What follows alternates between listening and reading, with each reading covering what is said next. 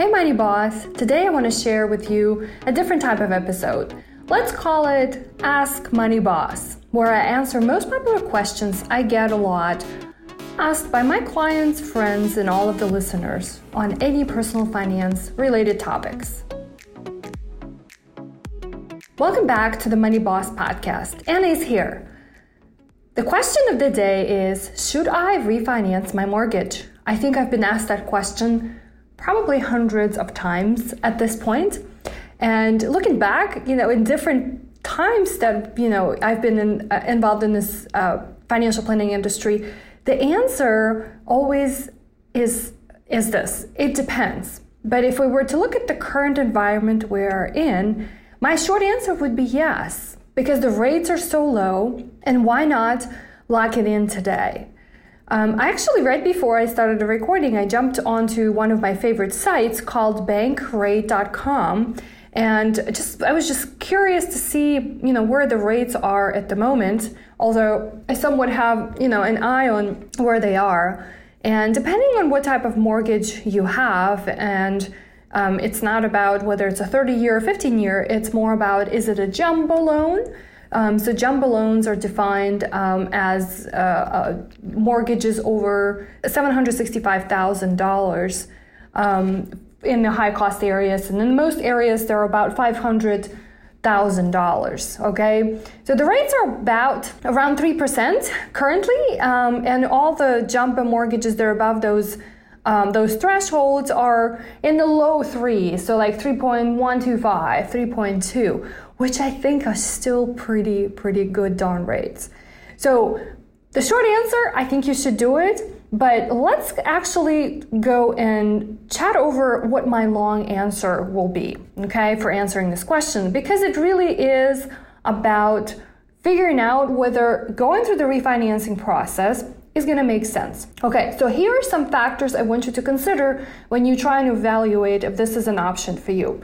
When you're looking at the rates, right, and maybe you have a mortgage, because rates have not been, gigantically high over the last 10 years, right? But when you're looking at the new rate, right, and let's focus on the 3%. It's just a round, nice number. So let's say if you can get 3% on the mortgage that you're wanting to refinance, and you're about 4% or so, or maybe even 3.5%. How do you judge and make sure that even going through the refinance, because there's costs involved, there's time involved, and hopefully you have the equity in your home, right? So all of that put together is going to give you that best answer. But what I've learned over the years is this rule of thumb, and I want you to take notes on this.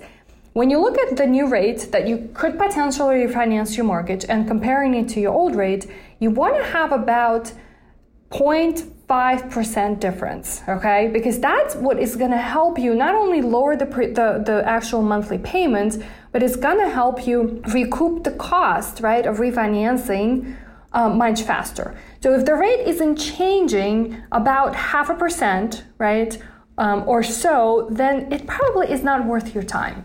All right, so that's kind of the first judging point is, am I going to save on the actual rate itself? Now, the next big question to figure out is, what is the cost of this refinance?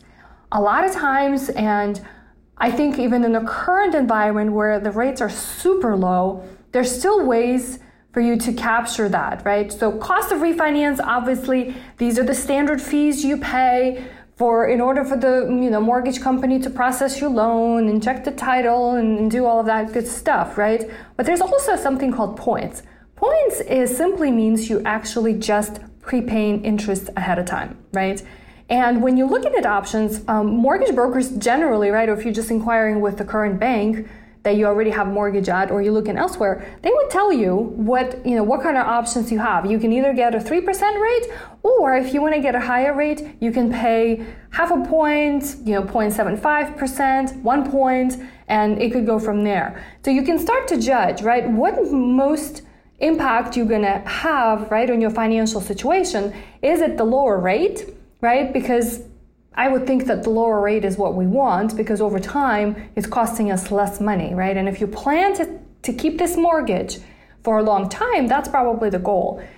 But the question comes down to, can you come up with the refinancing costs, right? And they vary from 3 to 6% on average, plus the points, right? Because the points, basically, you just bind the rate. So you take, if it's 0.5%, you multiply 0.5% by the loan amount, and then kind of gets you an idea what that additional amount is. The other factor to bring into the table, which is also a big question for a lot of you, is should you change the amortization of your loan, right? If you, for example, most typically have a 30-year loan, is it better for you to go with a 15-year loan? Because in a lot of people's minds, that the shorter, right, the timeline, the faster you pay it off. Yes, true. I love that idea, right? The faster you can get rid of it, the more money you're going to save and the less interest you're going to pay out of pocket. But what it actually does, it puts a lot more pressure into your monthly payments. And another kind of a rule of thumb I want you to have in your back pocket is whatever route you decide, whether it's 15-year mortgage or you're going for the full 30-year mortgage, make sure that your new payment is not going to exceed more than 25% of your take-home pay, because you want to have ability to do other things with your money, right? As opposed to just having to be what's called house poor. And then something else to think about too is, what is your timeline? Right? How long are you trying to keep this mortgage, right? What is the goal? Just because the rates are low doesn't necessarily always fit everyone's situation. By far, most of the times the answer is don't do it. And I think I've read a statistic somewhere. I don't know how true it is today, but I'm pretty sure it's close to that. But an average American family moves every 5 to 7 years. So that means they're probably selling their home and they're looking to buy next one, right? And in the COVID environment we're in, a lot of people are looking to move outside of out of the big cities into suburban area where you can have a larger house, potentially a backyard and things like that. So there's a wave of that happening. But you need to figure out what your timeline is. How long you're going to stay in this house, and is putting all this money into it just because you can get a lower rate may not make sense.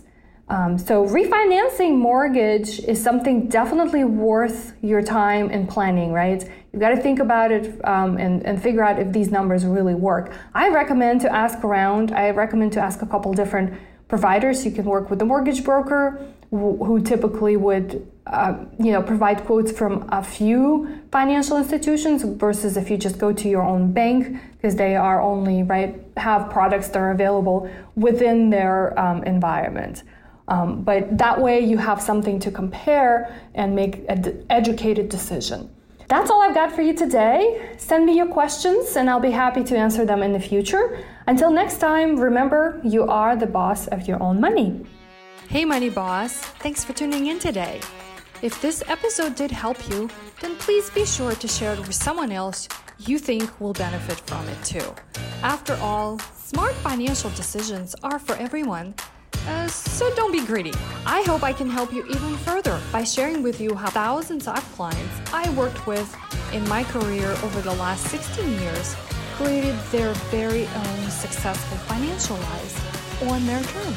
It's hard for me to do this over an audio, and if you are ready for the next chapter in your life, then be sure to go to mainstreet-money.com to get your free resource guide to help you begin correcting top 6 financial mistakes I see people make all the time, such as not having clear financial goals, not having a handle on spending or saving for the future, not knowing how to get rid of all the debts, and of course, not having a clear strategy or plan on how to protect your hard-earned money. Until next time, remember, you are the boss of your money.